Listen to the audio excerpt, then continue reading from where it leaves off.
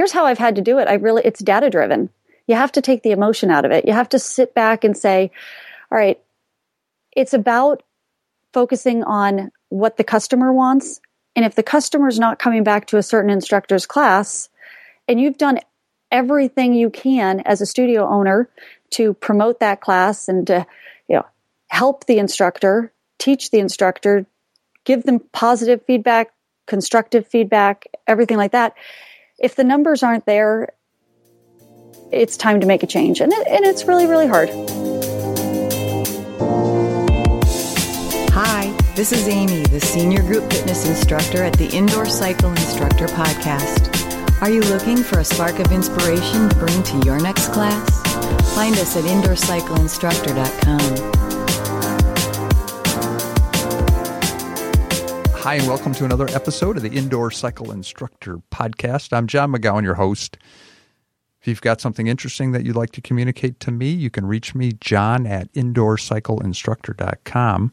Joining me today is a very passionate instructor / studio owner, Karen Kassler, and she runs CB Cycle Barn in San Clemente, California. Welcome, Karen. Thanks, John. Hi, good morning. Fun to have you. It's fun to be here. Right, and I'm very envious of your location. Describe the weather for everyone where you are right now. Oh my goodness, the weather outside is not frightful. It's the most amazing winter we've experienced so far. It's like 80 degrees. And our studio is about a mile from the beach. So from my window, I can see the beach. I can see the ocean. Okay, so help me understand something. Indoor cycling makes perfect sense here in Minneapolis, where I think it was like 4 degrees this morning. Perfect sense. Why would someone want to ride indoors when it's 80 degrees outdoors? It's a good question. I think because you can get things inside that you can't get outside. You can't take the outdoors away from the outdoor cyclist. It's who they are. It's nature of the beast. But if you can harness the energy of the being inside the four walls and the energy that you get from group exercise and from music, the music is what makes it. You get a whole group of people together, it becomes addicting. And then because we live here in Southern California, 1 hour indoors is nothing compared to the life we live outdoors. I mean, everything we do is outside. It's pretty amazing. I'm an outdoor cyclist, and for years I rode with a very competitive group, and we'd go out on a Sunday and ride 80 or 100 miles. And I would come back and Amy would ask me, well, how did it go? Good. Who'd you ride with? And I'd tell her, she knows some of the people. What'd you talk about? And I'd say, nothing. What do you mean nothing? I mean, nothing. I mean, we don't talk. And she says, wait a minute, you're riding next to somebody for 6-7 hours and you don't talk to them? No, you're focused on a lot of things, but communicating is not one of them. So you're right. Those of us that want to be outside, the whole communal music part of it just isn't what drives us. You know what I found about the outdoor cyclist is I have such a high level of respect for the outdoor cyclist that I've learned to not even put it in the same category. So when I talk to the outdoor cyclists that come in, I found that they truly use it as more of a cross training and as a complement to what they do outside. To the outdoor cyclist, you get out, you go on the road, and you ride for a long time. Like you said, 50, 100 miles.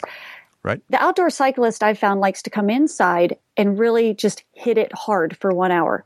They like to be able to use the power consoles that we have on our bikes, and they like to be able to set goals for themselves. And they can kind of monitor watts that a lot of them can't do outside. And then it takes what they take what they do inside and tell me that they're stronger on the road outside. And because we have an off season with the outdoor cyclist in the winter, we do get a lot of people that come in and train specifically indoors. Even though the weather's nice outside and they can ride outside, they like to come indoors because it's a different kind of training and it's a huge complement to what they do outside. They're not the same at all. So I think once you are able to say to the outdoor cyclist, I love what you do and I respect what you do, and I realize you prefer to be outside, but come inside and spend an hour with me and see how it affects what you do outside. Then they're more Awesome. Open-minded to riding indoors. It's pretty cool. But the initial appeal isn't the communal part of it, the music part of it. Not for them. But then they find out it's fun. Then they find out it's fun. And then they keep coming back. Well, it sounds like you've got this figured out. Give me a little understanding of your studio. Obviously, you can see the ocean, something I can't do. But how big a space do you have? I have about, I would say, 850 square feet for my studio with 36 bikes in it. And then I have an outdoor lobby area that lends itself to people hanging out, which people really do like to do. So there's a front desk, and then down the basically hall or lobby, there's a couple couches. We have free Wi-Fi. We kind of keep it like a lounge pretty much. And then the studio itself is, behind closed doors, but 800 square feet, 850 square feet. And then what kind of bikes are you using? Cycles? I have the Free Motion 11.9 carbon, and I love them with power. With power, and you got the belt drive version. Yes, which I love. Do you get any negative feedback from the cyclists on that bike? No, they love it. They absolutely love it. As a matter of fact, I had a couple people try it who are outdoor cyclists. Because I'm not an outdoor cyclist, I do understand the importance of getting their feedback. So before I bought the bike, I did ask a couple people to ride it, and for them, it was the closest thing they felt to the road. Awesome. Mm-hmm. Okay. And now, and to take advantage of that technology, you're also using Performance IQ? Yeah, I am. I love it. Interesting. Okay. And you're not an outdoor cyclist. Did you have an initial interest in the whole power display, all that?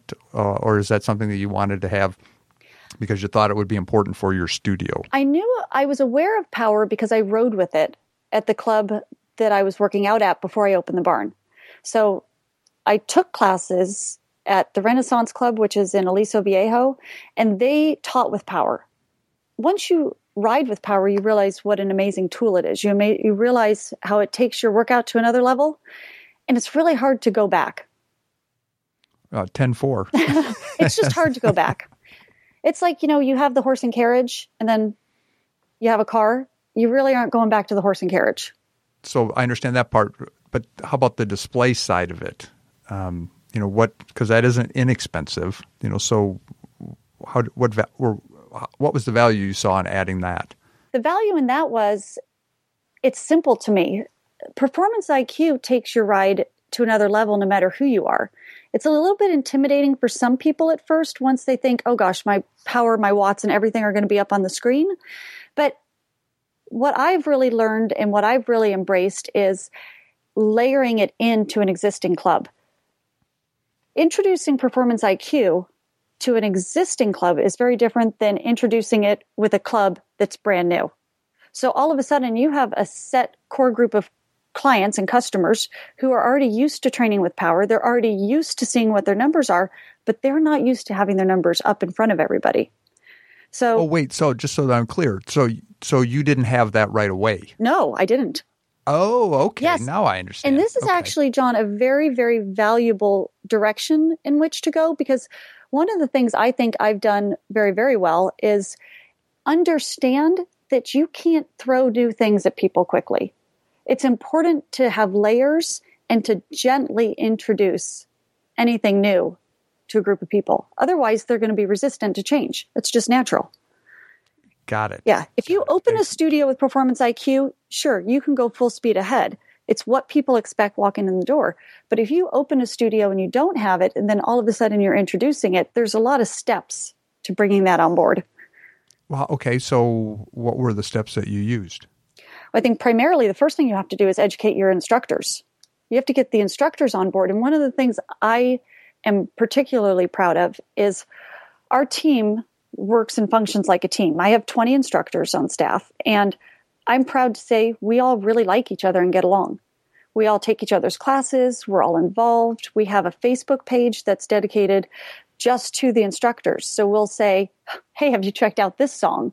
Or, one of our members just... so you have a private group just for your instructors. Yeah.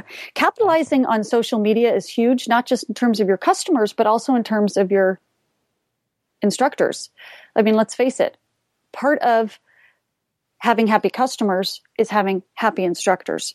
So if I'm taking care of my instructor, they're more likely to take care of the customer. I think Everybody's happy. Everybody wins.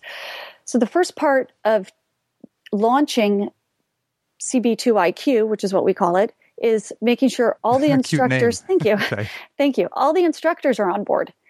Not every instructor is going to want to teach it, and that's okay. But we did have Tay from Performance IQ come on out, and we had, I think, a good showing of instructors, which were excited to learn it. And we did a little masterclass with him, and everybody was open to learning it. And then when I sat down with everybody, I wanted them to understand that how you present this is going to very much affect how it's received. So if you're able to say, as a group of instructors, look at these numbers and let's focus on the numbers as a team and not as an individual, all of a sudden it's less scary. All of a sudden it's not, Susie's number up there on the television screen. It's the class's number up there on the screen.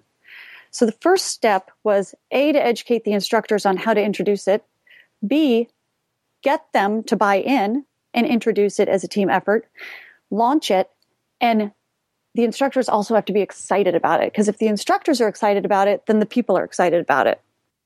Forgive me, because I've had a lot of conversations, experienced it personally, where those steps aren't taken on the front end, and then you have a bunch of confused instructors who then end up confusing their participants. Oh, that's super important. They're all saying different things, and no, I it sounds like you're wise. So what you were introducing as far as Performance IQ, people are already looking at their own monitor. They can see what their own work is, but you're showing them the class totals.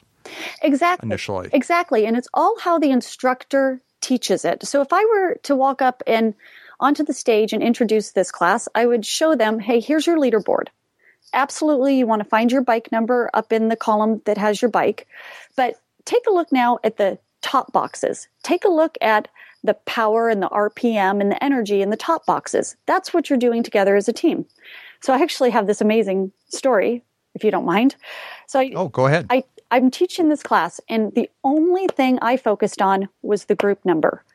Here's an example. Let's get our RPM set at 64. You're on a hill. Everybody hits 64. Look at that number. Great job. You guys are awesome. Hold that. Now, you set the number for power. Let's see you bring it up by 20. 150. Awesome. 150 watts. Awesome. Hold it.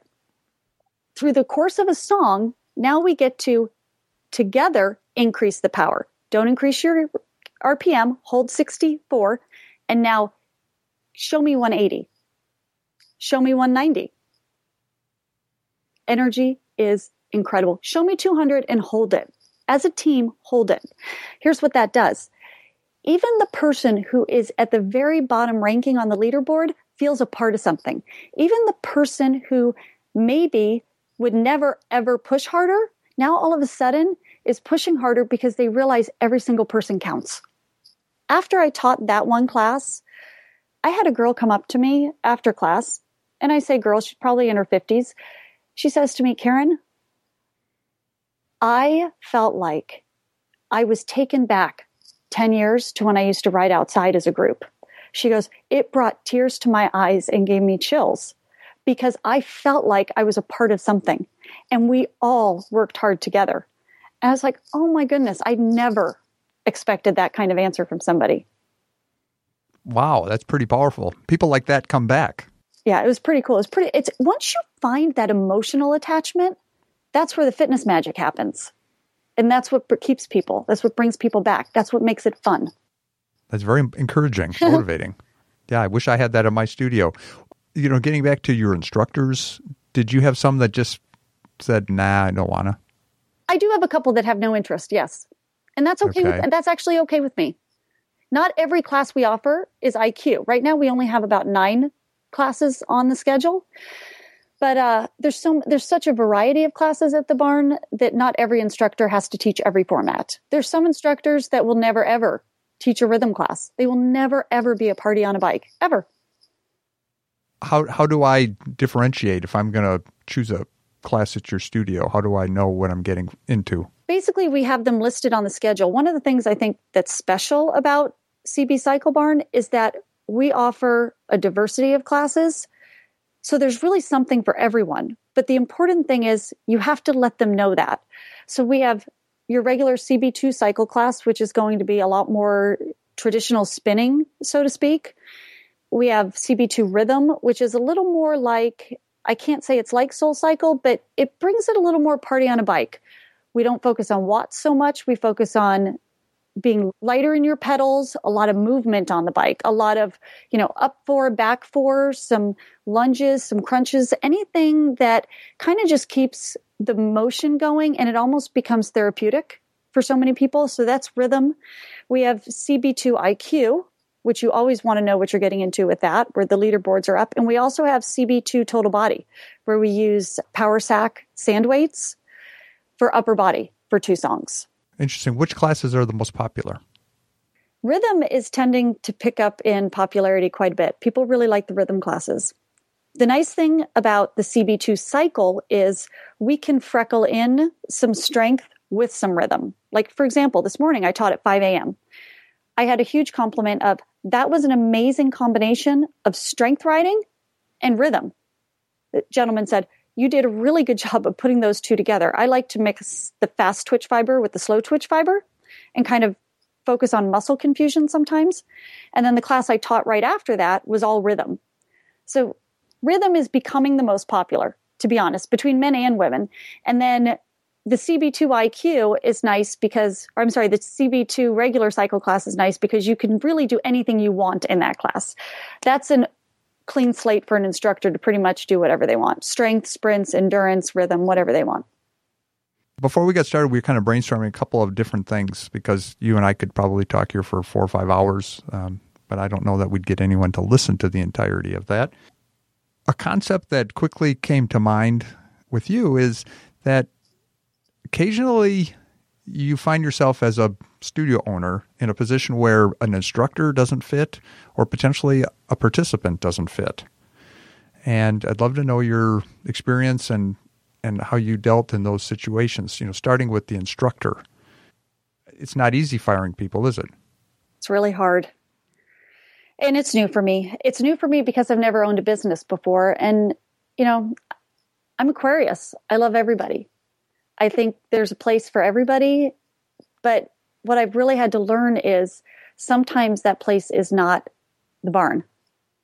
And it's a difficult transition for me. Here's how I've had to do it.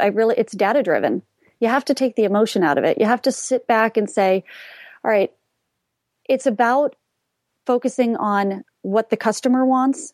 And if the customer's not coming back to a certain instructor's class, and you've done everything you can as a studio owner to promote that class and to, help the instructor, teach the instructor, give them positive feedback, constructive feedback, everything like that.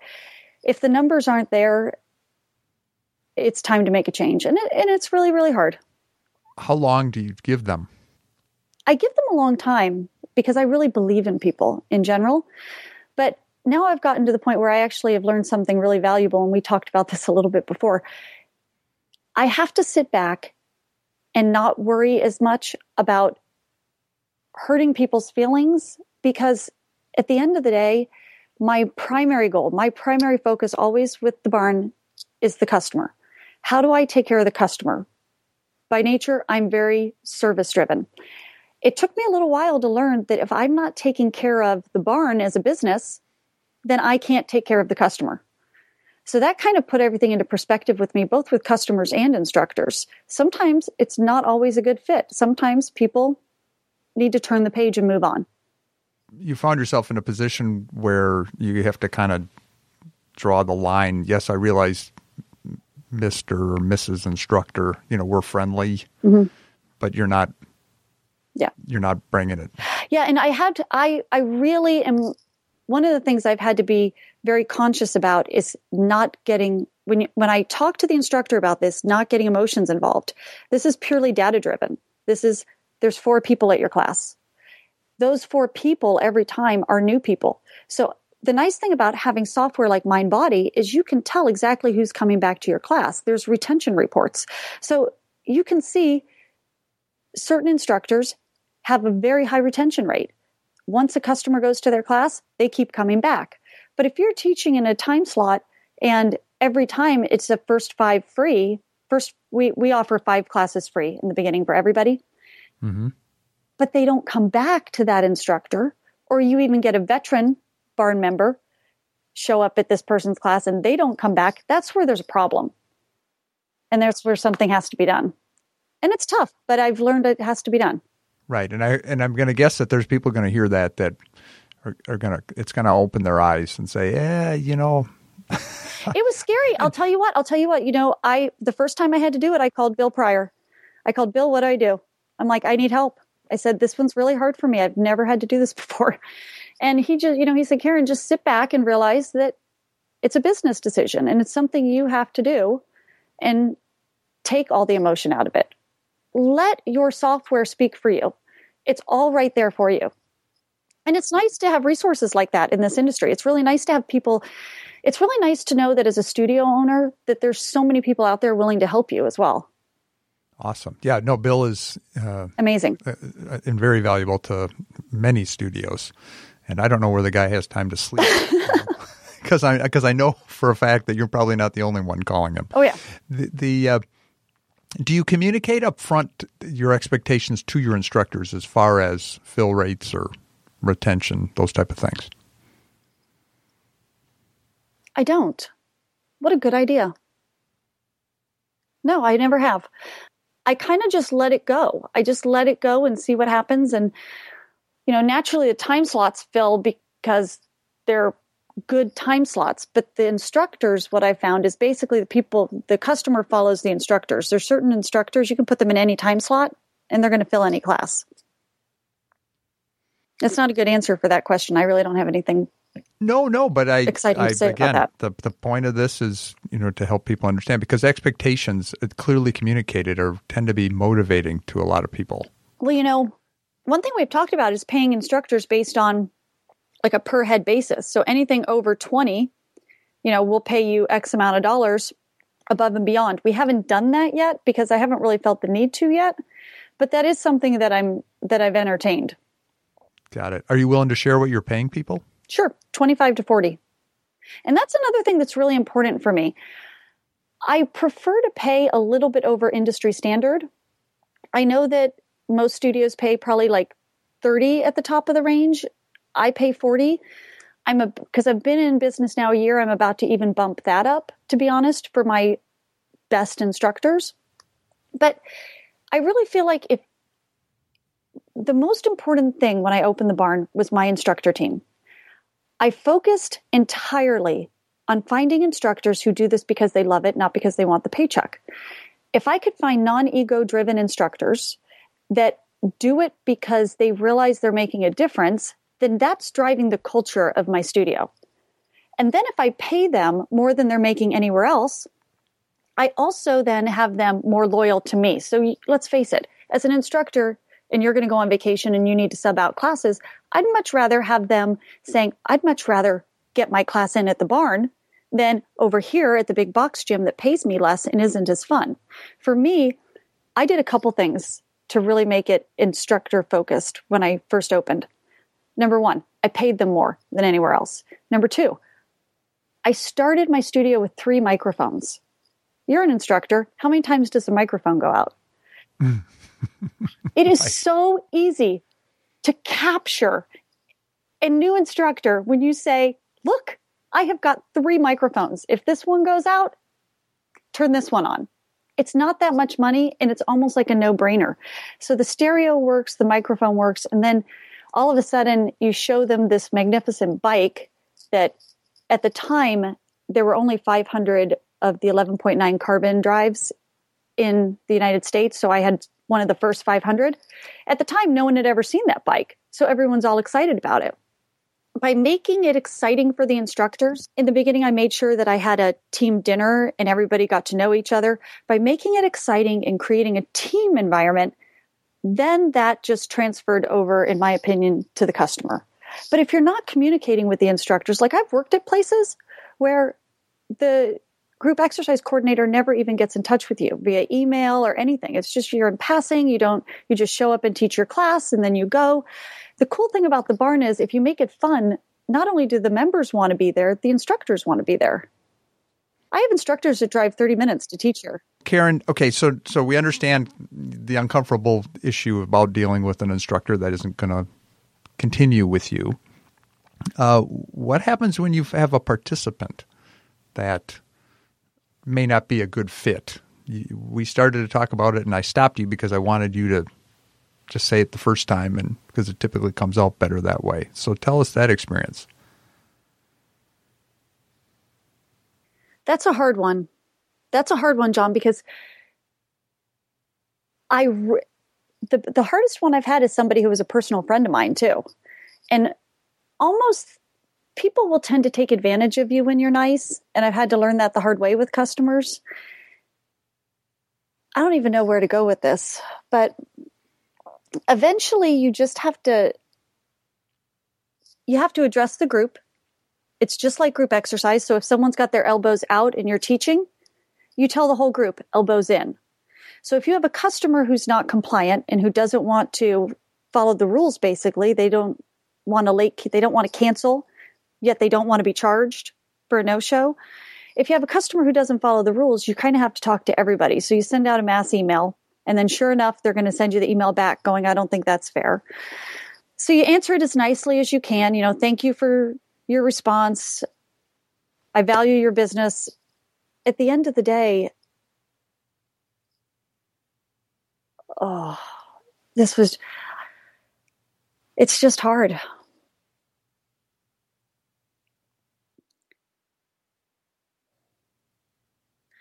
So what happened was when I first opened, I created a friends and family discount, and I created anyone who had transferred over with me from my old gym, I created a monthly rate of $50 a month. My goal is to kind of get people in the saddle. And if you can offer a discounted price, a reduced rate price, that at least puts bodies in the room and builds the energy while you're trying to build the business, which was really important to me. Well, it's a very small select group of people. And of course, as we grew and grew, and we've grown so fast over the last year, it's been hard to keep up with. There's been a couple classes that sell out every time with a wait list of between 10 and 12. So when I finally let people know that your reduced rate has blackout times, just like Disneyland, your reduced rate, you're welcome to take 47 other classes on the schedule. We've got 49 classes. The same person who always wants to call you and say, I'm sorry, I can't make it. I woke up with a sore throat, or, my back hurts. That same person says, well, then I just need to quit because you clearly want to take care of your business, and that's more important than the customer. And then it's just not for me. And it was really hard for me, but I had to say, you know what, at the end of the day, if I don't take care of the business, I can't take care of the customer. And you can't afford to stay in business if you're not doing something with those reduced rates during primetime slots. It's exactly like Disneyland. Got it. So these classes were full, and yet they're being populated by people who are taking the place of a higher paying potential. Yeah. Got it. Yeah, and another thing that's really hard are people who come in and just automatically are upset with everything. We're the happiest place in town. The energy at the barn is amazing. So you walk in and everybody's happy, and I call it chirping. Everybody chirps. Then you get one person brand new who walks in and their energy is really low, and immediately everything's wrong. That's an easier one for me to fix. If you just are super nice and always smile and treat them with kindness and respect that they're probably not used to having, that kind of customer is easy to win over. But it's the one that has been long-term just beating you down and beating you down and beating you down and nothing's ever right, that it's better to just say, it's okay. We can separate. We can part ways. It's a hard thing to do, but it has to be done. As a sales guy, there's training that says that there are certain customers that you're instinctively trying to cling to. You don't want to lose any, and yet they're a huge time suck, or like you're describing, kind of an emotional suck. Sure. It's a time vulture too. Literally.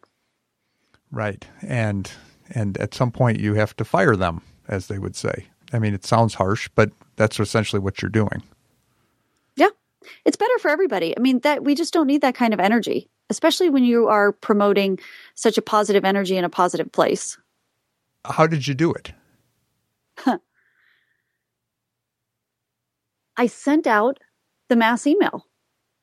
I find that when you're talking to a group of people, that if you can target it just like group exercise and say, here's the deal, here's what you can now expect, those that aren't going to like it are immediately going to just disengage. And that's what happened. So you didn't have to confront them personally. Correct. You just said, this is our policy. Yeah, and period. And we're very straight about and it. You have to, and you have to, again, take out the emotion. And that part's really hard for me too, but you just kind of have to make it cut and dry, and it is what it is. And policy is policy. There's a certain point when it's not, it has to be fair for everybody. So how do you take care of everybody? What's better for everyone? Sometimes there's a few people that are not going to fit into that, and it's okay for them to go. There's so many other places. There's so many other things they can do. You know, within our industry, there's a how do I describe it? A sensitivity to be concerned, and yet that concern tends to be focused on a small percentage, maybe even an individual in a class, for example. That's probably the exact wrong approach to take. Yeah, but don't you think that with all the social media too, that we have every right to be scared? I mean, think about it. If they just shoot something out on Facebook or Yelp, that's out there forever. Right. It's really hard. I understand. Being a business owner is hard. Being in front of the public is hard. No, I understand exactly what you speak of. Yeah, the social media thing can take you in so many great directions, but I'll tell you what, there's that one time if someone ever says anything negative about you, you can never take it off of there. No, only hope that all the positive voices kind of drown them out. Mm-hmm. But at the same time, though, Karen, I think people recognize that in social media. They're trolls. They're people that are going to respond negatively to you no matter what you do. And so you can't even give them any attention, because that's what they are. They're trolls. They're, for lack of a better term. Yeah, you can only be nice for so long. That's what I found out. You really can only be nice for so long. And at the end of the day, the bottom line is I have to take care of the barn. You have to take care of the barn. Well, I think we're going to end at this because we're a little over half an hour, and it's been awesome talking with you. Thank you. Thank you for having me. Just to give everybody an understanding, how do they get connected with you if they're in California sometime, they want to come by and see what you're doing? Awesome. We're at cbcyclebarn.com. And you can also find us on Facebook, which is super easy. And Cycle Barn is all one word. So it's cbcyclebarn.com. Well, Karen Kassler, so enjoyed talking with you, and you've had a lot of great information to share. And Thank you. Best of luck to you in the rest of your horrible winter you're having there. Thank you, John. It's been fun. I appreciate it. Thanks for listening to the Indoor Cycle Instructor Podcast, the voice of indoor cycling. You can find us at indoorcycleinstructor.com, and we're in the iTunes Music Store. Search Indoor Cycling and subscribe to our free podcast. Now, if you're like most instructors, you're struggling with finding the time to create the perfect class profile and the music playlist to go with it. If that sounds like you, consider a premium subscription to ICI Pro. We've done all the work for you. Inside ICI Pro, you'll find the largest collection of comprehensive class profiles for teaching conventional classes, classes featuring heart rate, and also power. Contributed by the most diverse collection of master trainers and rockstar instructors on the planet. Every profile includes a complete music playlist we guarantee your class will enjoy. Combine ICI Pro with Spotify, and you could be ready to teach an awesome class in minutes. Visit indoorcycleinstructor.com/pro and start your no-risk trial subscription today.